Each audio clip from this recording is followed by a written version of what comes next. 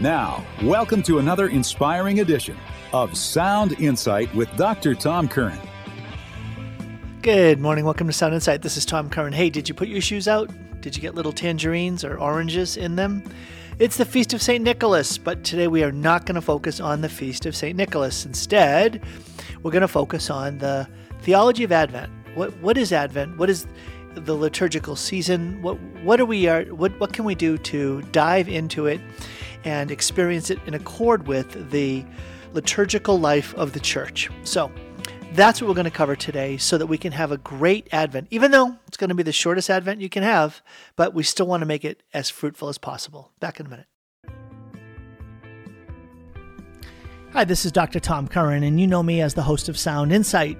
I am also letting folks know that as a realtor licensed in the state of Washington and in Idaho, I love serving Catholic families and others who are discerning a move for yourselves. It's much more than buying or selling a home. It's discerning a whole new life.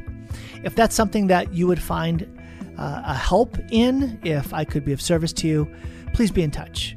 You can find out more at drtomcurran.com. drtomcurran.com.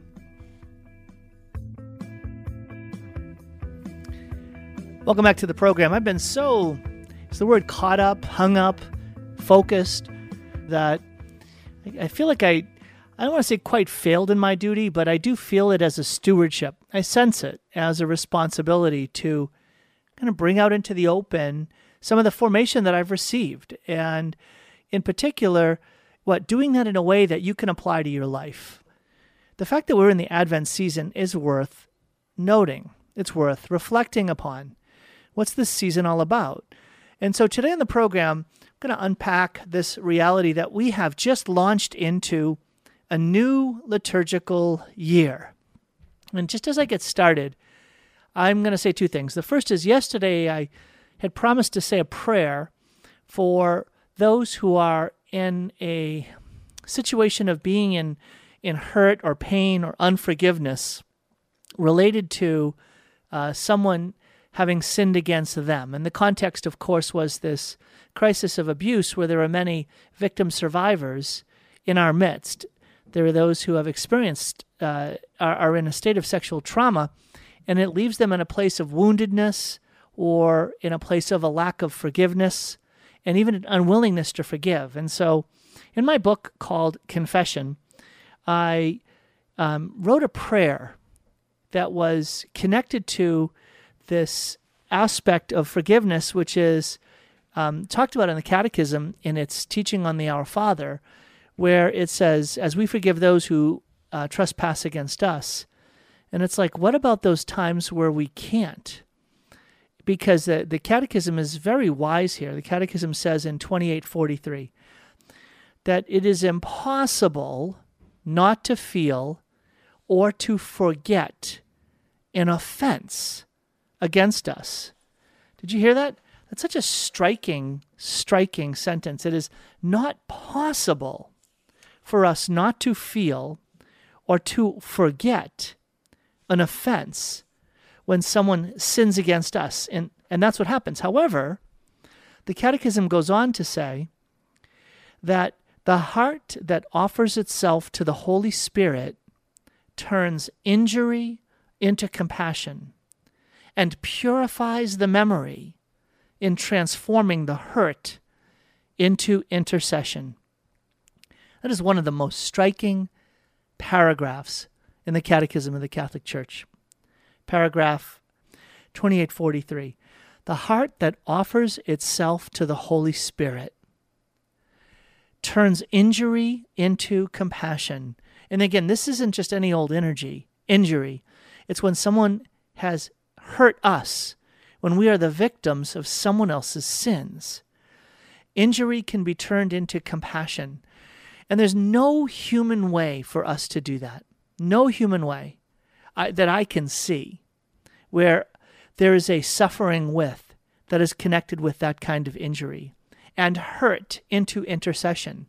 I mean, really, that's the Maria Goretti network, that Saint Maria Goretti, and this whole reality of somehow that hurt can be turned into an act of interceding. And again, it's a mysterious thing, and I don't want to go too far into it today because it's really not the theme of the program, but I did promise a prayer.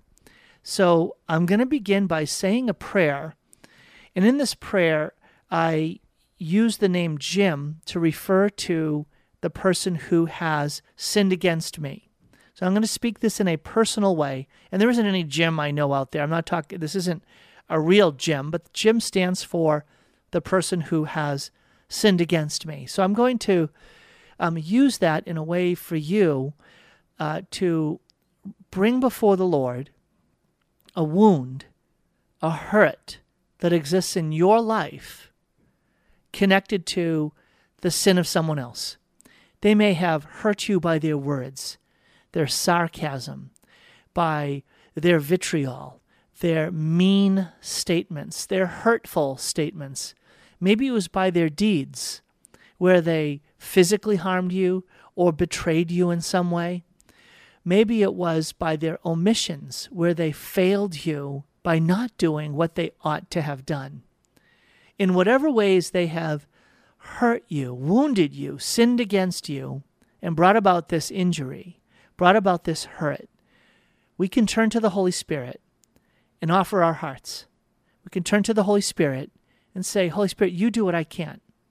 You please do in me what I cannot do on my own strength. And because the Lord knows that on our own, guess what? It is not in our power not to feel or to forget an offense. It's not that time heals all wounds. It doesn't.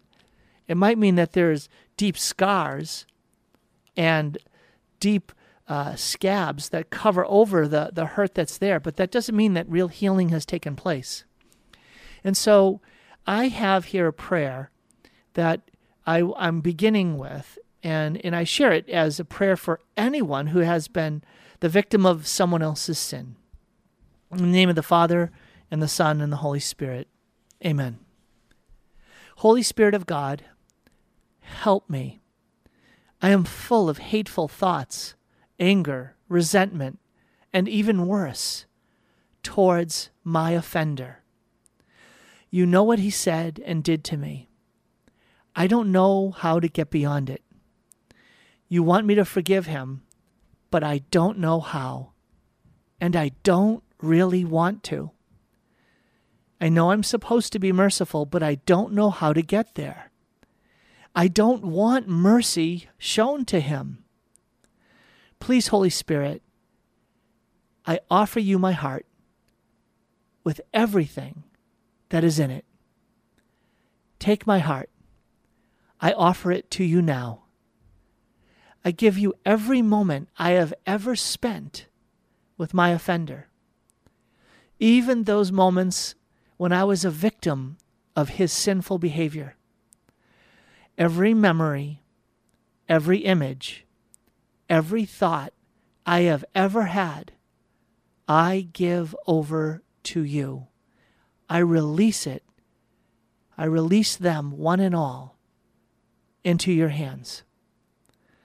Please, Holy Spirit, gently heal the wounds in my heart. Transform my heart, one thought and one memory at a time. Wash over me your consoling grace. Minister to me your peace. Jesus, come through the gift of your Spirit and be my divine physician, the dear physician of my soul, my memory, my imagination, even down to the cellular level, to the very level of the genes and the DNA that make up my body. Every aspect of my being that has been traumatized or impacted by these misdeeds. Please, Lord, I say yes to you.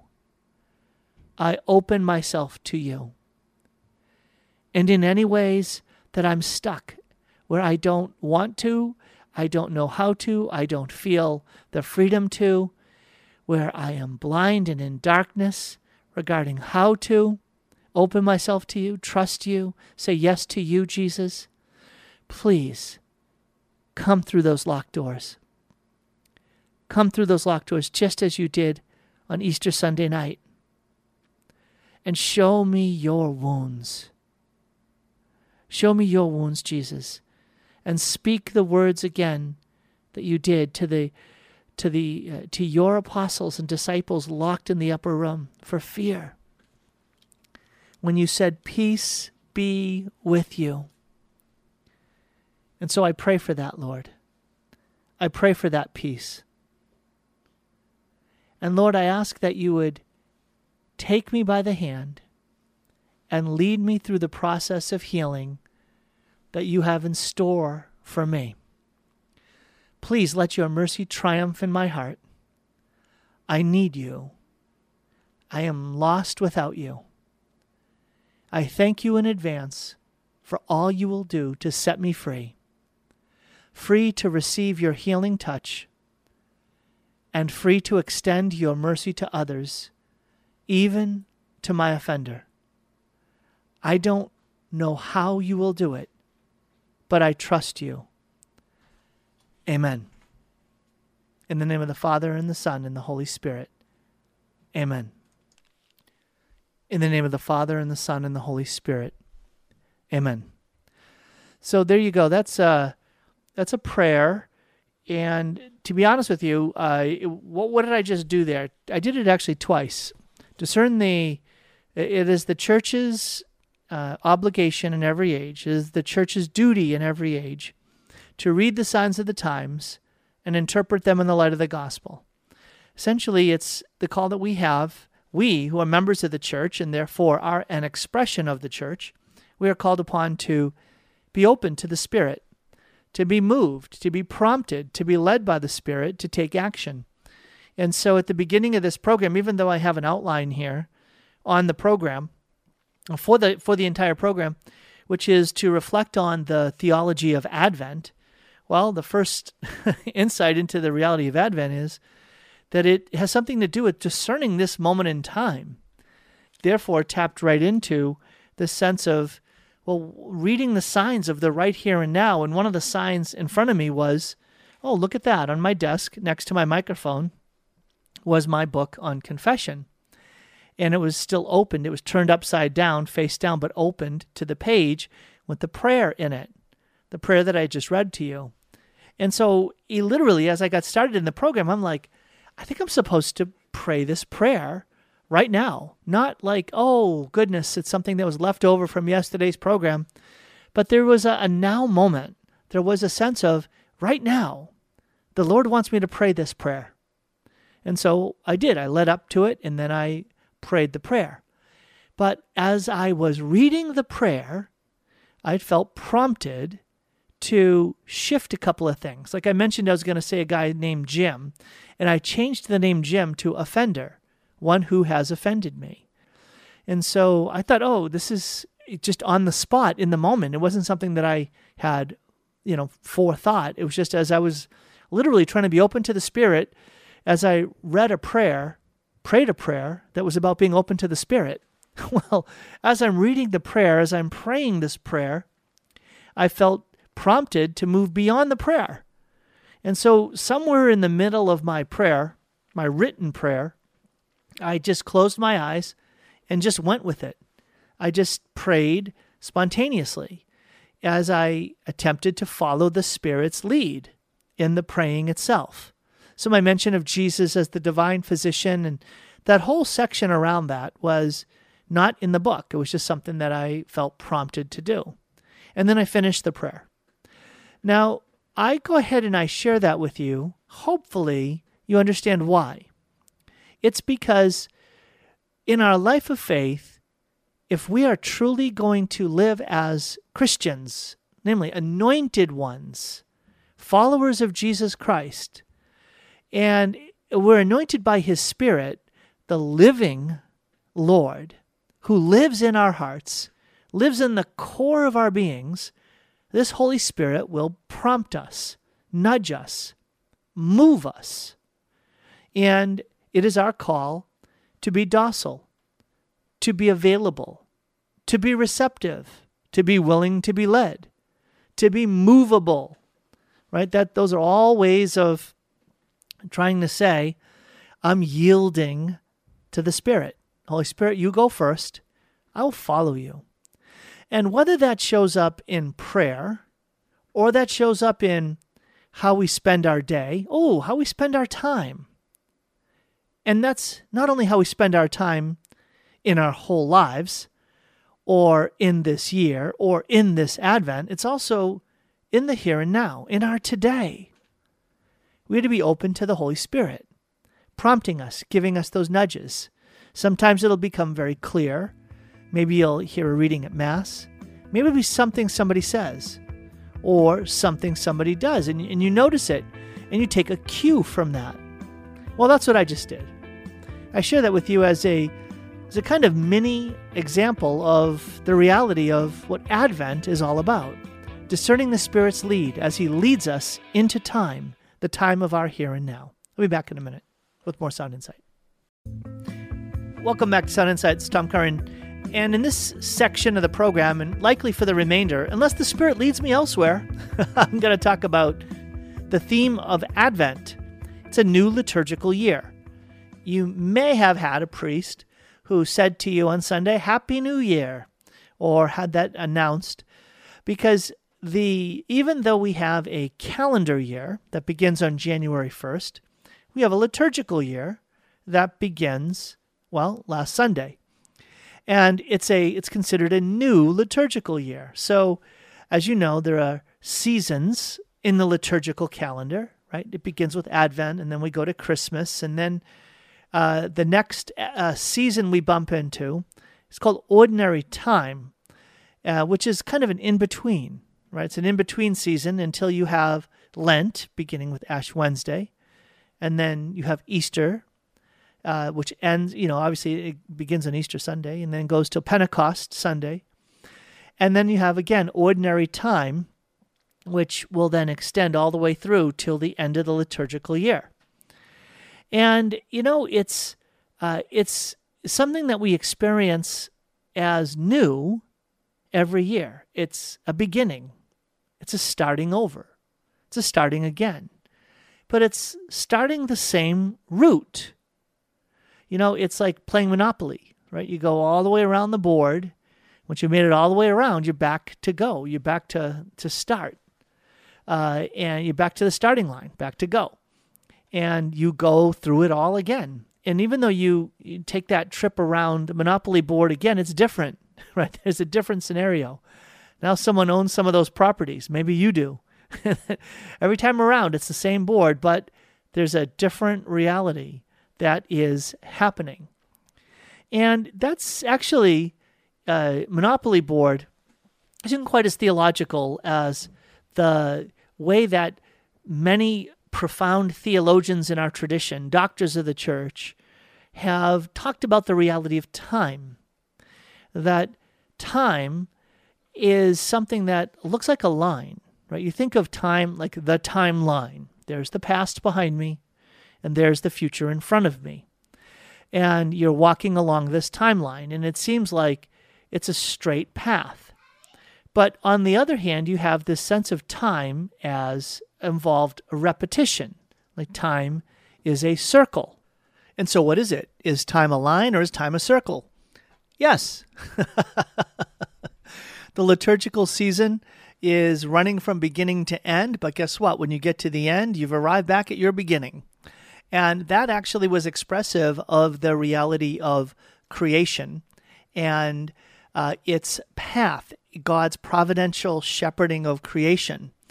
It was called, theologically, the concepts are creation is this egressus or exitus, the flowing forth from, the exiting, the moving out from God. And the arc is as creation moved forth from God, it then had a kind of falling, a turning away from God. And so this falling needed to be turned back so that at the bottom of the circle, you have Jesus, the Word of God, who came from God, in order to return, to get creation turned back to God. And so there's this regressus, or this reditus, this turning towards, this return back to God. So the idea of creation going forth from God has this arc to it that then circles back around, and at the bottom, at the furthest distance away from God, instead of the peeling off, the splintering off and heading away from God, you have this turn back to God, and that's the work of the Holy Spirit. So flowing forth from God is the work of the Father, creation. And then you have the act of stopping the fall and the turn back to God, that's the redemption. And then the movement towards God, back to the source, is the work of sanctification, that's the work of the Spirit. One last thing is at the bottom of this circle, when you get from the top, you circle all the way around, halfway around. Instead of the turn back to God, sometimes theologians would talk about this, again, this kind of like an S, this continued turn downwards, away from God. And that's the tendency of the fallen world towards nothingness. God created everything from nothing, and in our fallen tendencies, not in our God-given tendencies, but in our fallen tendencies, we tend towards nothing. And you stop and think about that. It's kind of a really profound idea here, is that God has not only halted the fall of creation away from him, but has turned it back, and through redemption set it free, set us free, to be able to bring us back to God. And that process of sanctification is that as we approach God in nearness, we will also approach God in likeness. That there is that sense of you're getting close to the origin, you're getting close to the source, you're getting close to the heat, the heat of infinite holiness, the fire of God's perfection and his infinite majesty. Guess what? You're going to sense that. So there's that kind of like as you get closer to the fire, there's that sense of purification, sanctifying, the becoming holy. That happens as we come back to God. So that idea, that theological concept of understanding creation, redemption, and sanctification has been also mapped out in terms of a line. So you have this timeline, the time of creation, the time of redemption, the time of sanctification, but you can see it in terms of this sense of, this line is also a circle. And so in our liturgical calendar, what do we see? We see there is a beginning to the liturgical calendar, there's Advent, and then we move through to the time of God's visiting among us, and there we have the time of Christmas, and then we have the time of that's the incarnation, and then we have the time of God's setting us free, his redemption, and so we have the time of Lent leading up to the Triduum, the 3 days of beginning with Holy Thursday evening, Good Friday, Holy Saturday, and the Easter Sunday, and then in the time of Jesus' being among us, risen from the dead in his glorified state, he then ascends to the Father, and then there's the coming of the Spirit in Pentecost Sunday. And then we move forward through the rest of the year in ordinary time as a time of sanctification, where we are sanctified as we walk out our daily lives through quote-unquote ordinary time, which is time that is ordered towards God, which is time where we experience the extraordinary coming of God into our lives, now the journeying of our lives back to God. And as you move towards the end of the liturgical year, you see messages in the scriptures, readings, and in the different Sundays leading up to the final Sunday in the liturgical calendar, you see references to what? The end of time, the consummation of all things, the 4 last things, death, judgment, heaven, and hell. On the last Sunday of ordinary time, you have Christ the King, the ruler of the universe. His coming again will put a cap on the reality that God, who created all, will become all in all. at the final judgment of all things. So what you have mapped out, and then guess what? You start it all over again. Ta-da! So you start it all over again with the reality of Advent. And so here we are. We're back at the beginning. And so there's something else, though, that I want to point us to, and that's this idea of life in time. Life in time, when we think about time as a line, and we think about even that concept of exiting, exitus and egressus, or the regressus and the reditus, this circular movement of coming forth from God and the turn back to God and the becoming more like God, and then the consummation by returning to the source, that this circulation of love, this circulation is something that we are invited into. And it is literally the inner life of the Trinity. You can even map this out in a Trinitarian form. The Father generates the Son gives himself back to the Father, and the mutuality of the giving and the receiving spirates the one who is the testimony, the testament of the fruitfulness of the giving of the Father and the Son to each other in this circulation of love, and that's the Spirit. And so that give and receive, that give, that exchange, that mutuality, that reciprocity, all of that, that's what's ahead of us. That's where we're headed.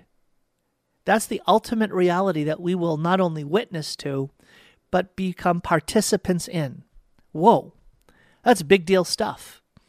People might deny it, people might ignore it, people might disagree with it, but you know what? That's reality. That is reality. And that's where we are headed. Ooh, time. We're headed into the future. The future. So, some theologians refer to God as the absolute future. The absolute future, meaning the future of all things without exception, without condition, is God. God is the absolutely unavoidable one.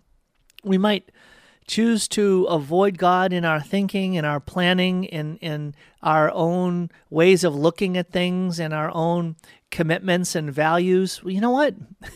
Does not impact the place of God in reality or in our reality. God is the absolute future of all things. We will one day encounter God without question. Stripped away from all of the blindness, we will see God. And so this dimension of time, is it about our approaching God? Is it about our going back towards God? And that's often how we look at it. But Advent, which is the first liturgical season, says something else. Advent, you would think, because it is a reference to the beginning, you would think that it is connected to creation. And you'd be thinking correctly. It's right. There is an intimate connection between the reality of Advent and the reality of creation. And we'll talk about what that is in a couple of minutes. But the name of Advent, the meaning of the name Advent, is not going. It's coming. Advent, to come to. And so Advent is about the dimension of time that is not about us going to God, not about us going back to God. It's about God coming to us.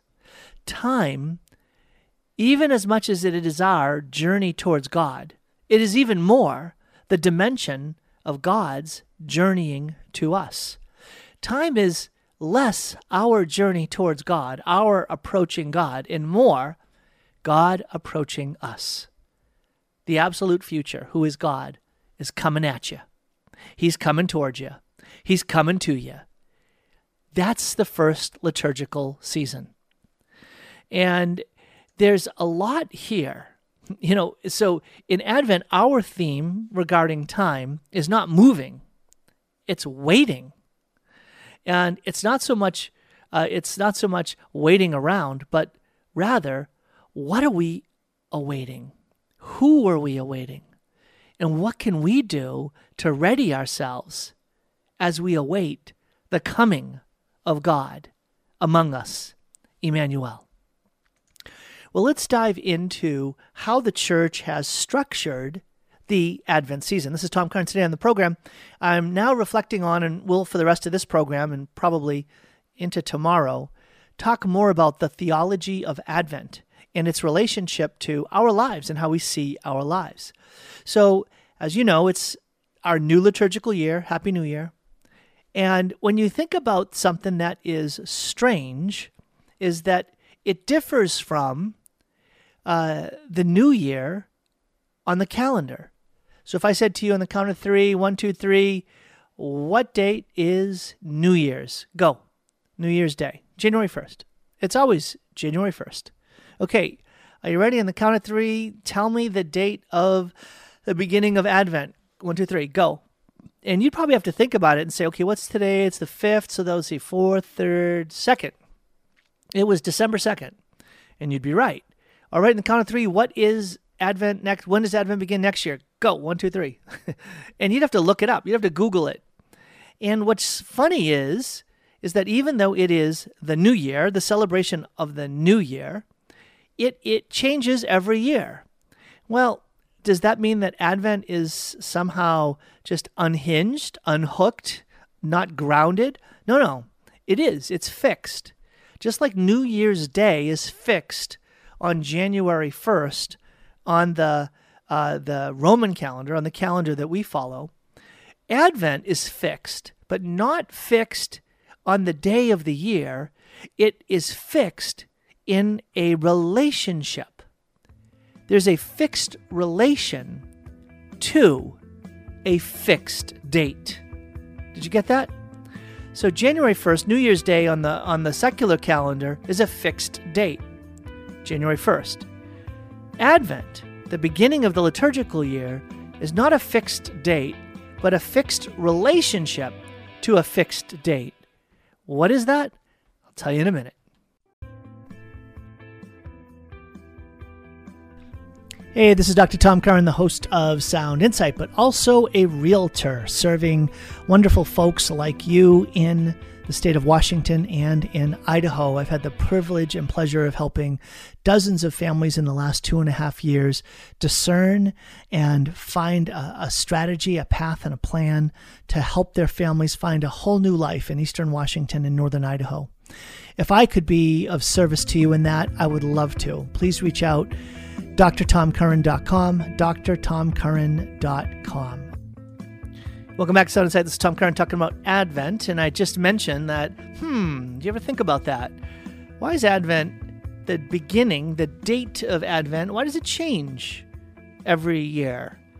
Well, it changes because it's not a fixed date, but it's a fixed relationship to a fixed date. What is that fixed date? Well, of course, I say, of course, you should know this.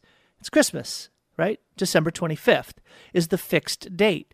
And we identify the beginning of Advent through a fixed relationship. And what's that fixed relationship? Well, it's called, the fixed relationship is what? 4 Sundays. So you go back 4 Sundays from December 25th, and you'll arrive at the date of the beginning of Advent.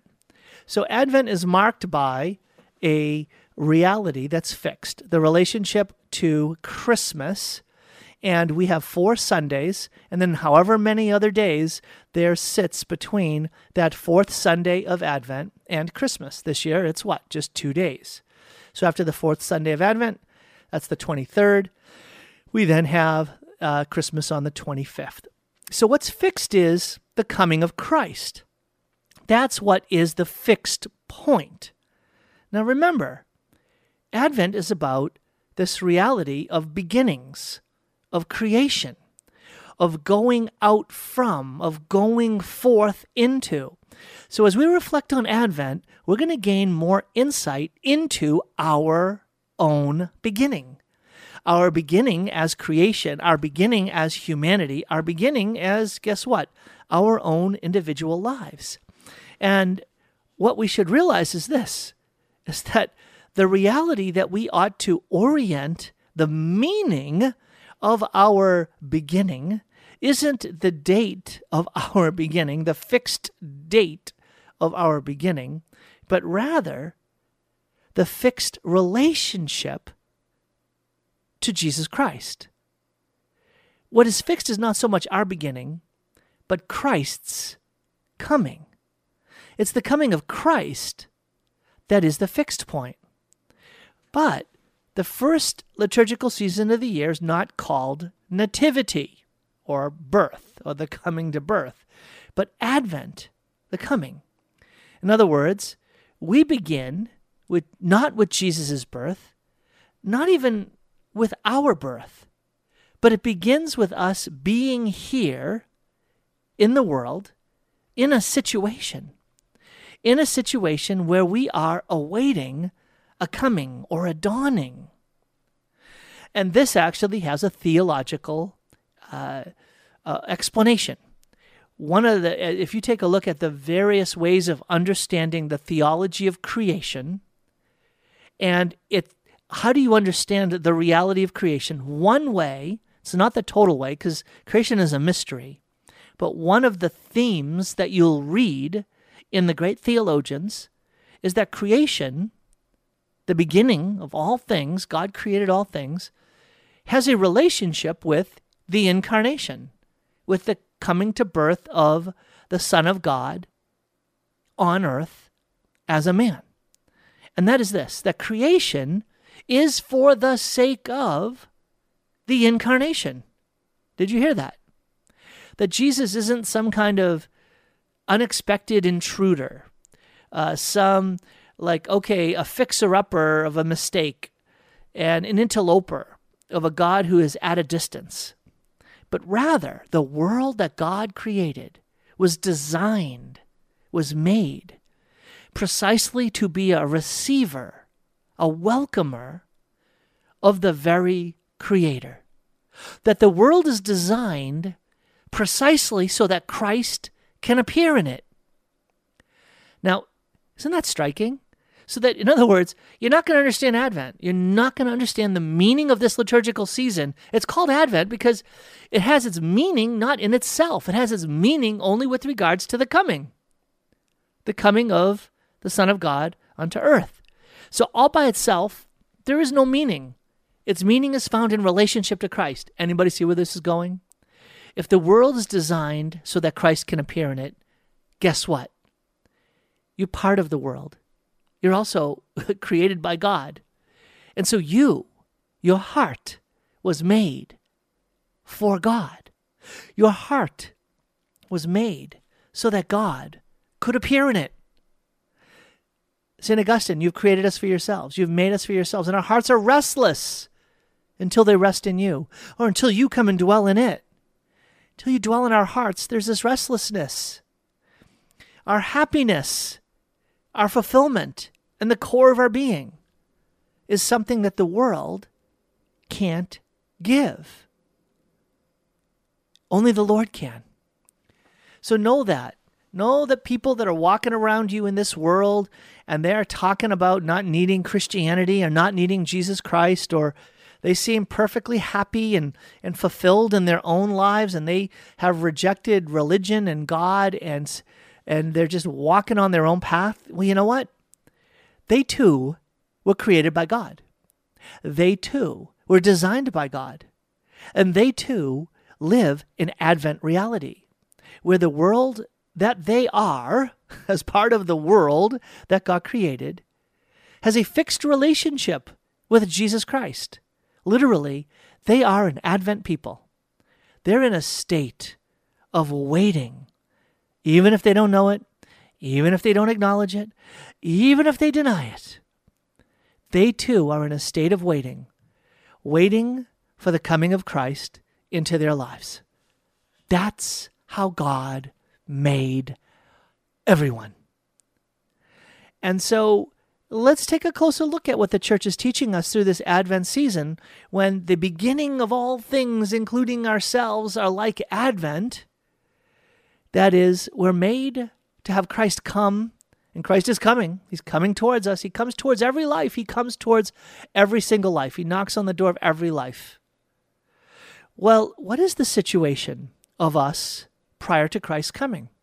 What is the situation of the world prior to Christ's coming? Well, let's take a look at the wisdom of the church with regards to the celebration of Advent. Well, when is Advent? What is our situation when we are quote unquote born? Well, I'm looking outside and you know what? As I record this, it's dark. Notice how early it gets dark? It's dark. Well, if you think it's dark now, come back tomorrow. You know what you'll discover? It is darker. There's less light. And so Advent begins at a time of year where it's dark and getting darker. And you know what? It's not just that. It's also cold. Did you feel that yesterday? It was cold, like frost, cold. Well, you think that was bad? Stick around. You know what? It's going to get colder. And guess what? Welcome to the world.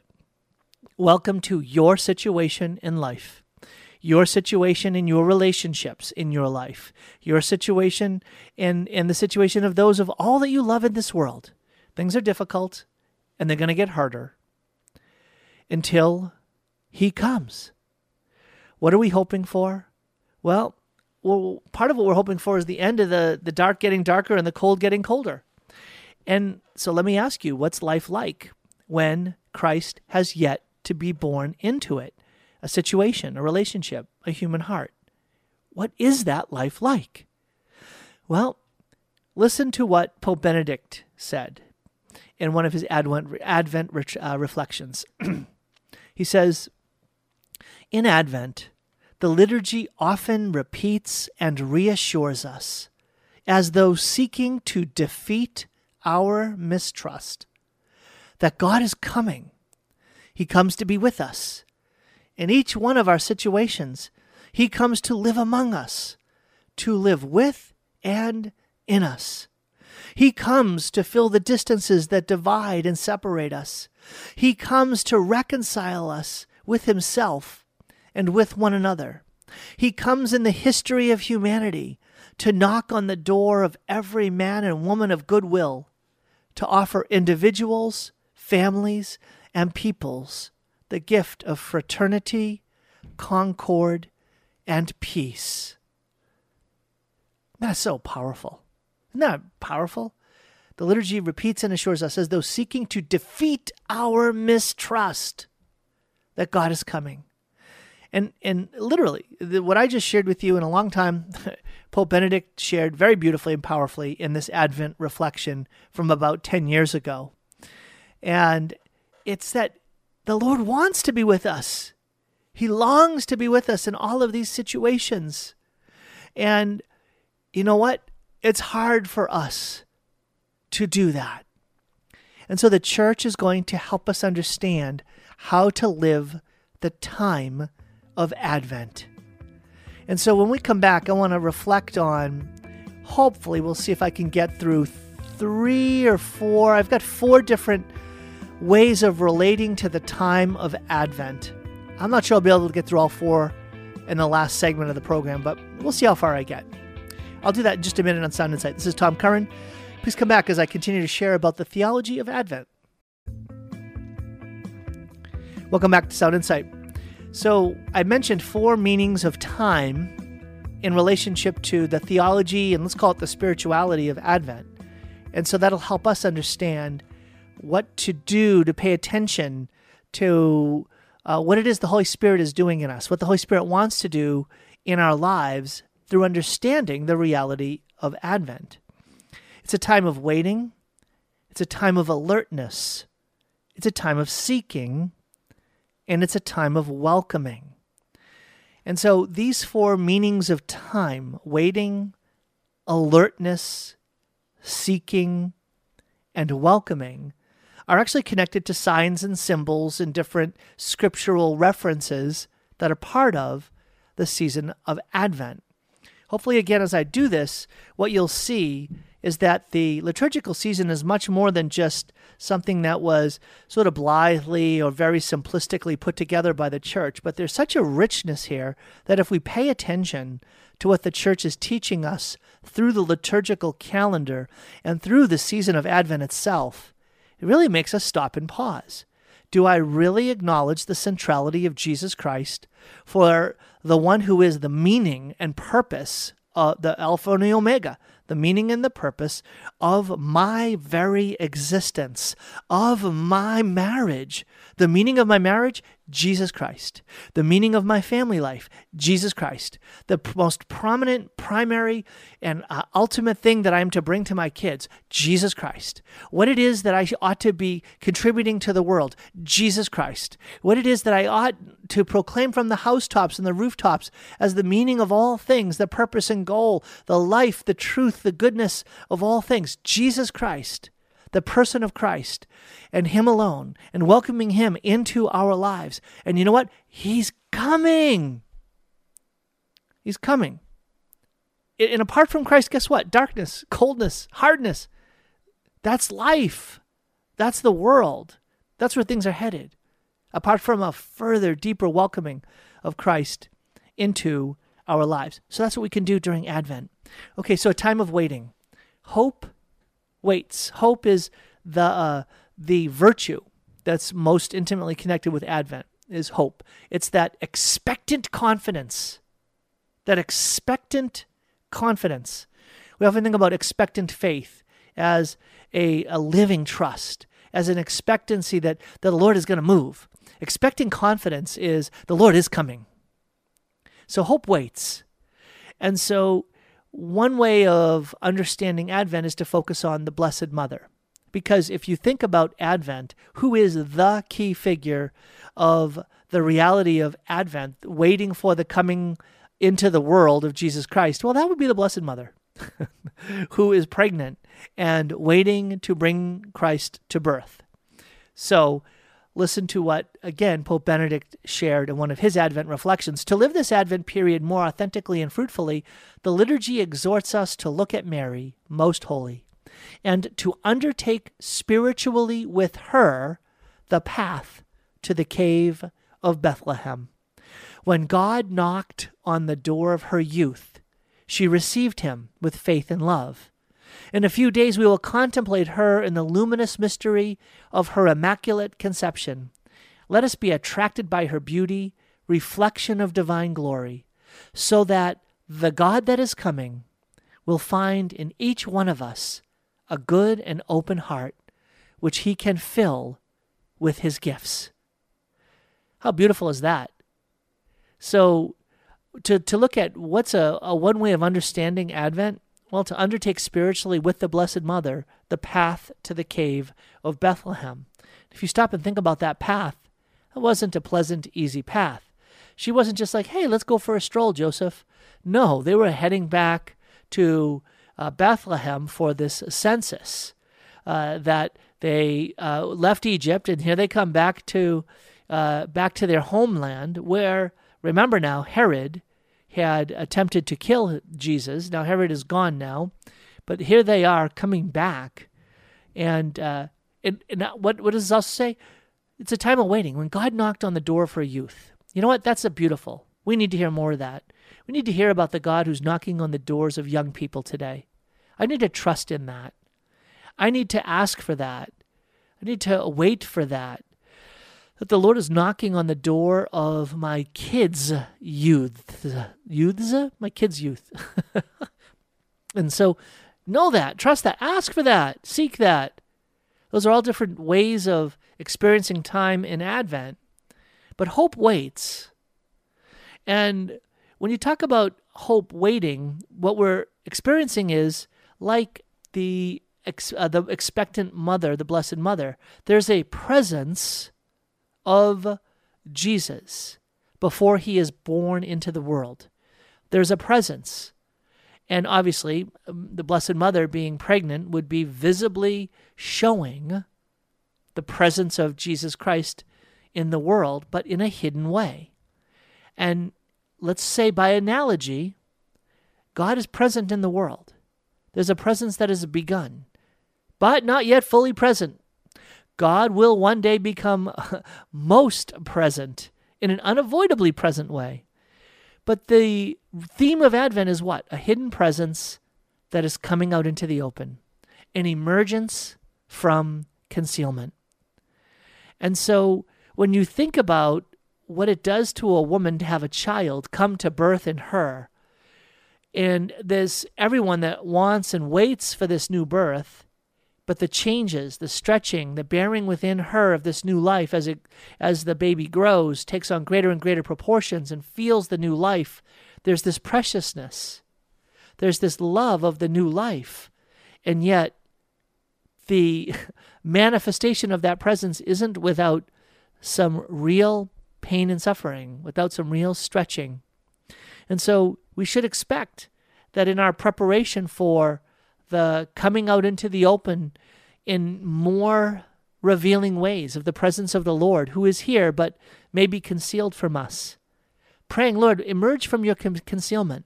We might be asked to be stretched, and we might be asked to undergo some labor pains in order to have that happen. And so walk that path with the Blessed Mother. That's a very powerful way to live your Advent. So that's Advent as a time of waiting, and the principal figure there is the Blessed Mother. But it's also a time of alertness. Hope is not only waiting, hope waits, but hope is also attentive. Hope is alert. Think of the shepherds. The shepherds were the one, well, frankly, whom the world considered the least. They were left out. You think of David, and who becomes king, and his father, when Samuel approaches him and says, "Hey, bring your sons. I'm going to anoint the next king," and he brings all of his sons, and he leaves out David. David was the 8th son. And so everything was perfect. He had 7 sons and bringing them all, and none of them were the anointed one. And he even forgot about David. David was tending the sheep, the shepherd. And so what is hope? Hope is attentive. Listen to, again, Pope Benedict. Therefore, Advent is par excellence the time of hope, in which believers in Christ are invited to remain in vigilant and active expectation, nourished by prayer and by a concrete commitment of love. May Christ's approaching nativity fill the hearts of all Christians with joy, serenity, and peace.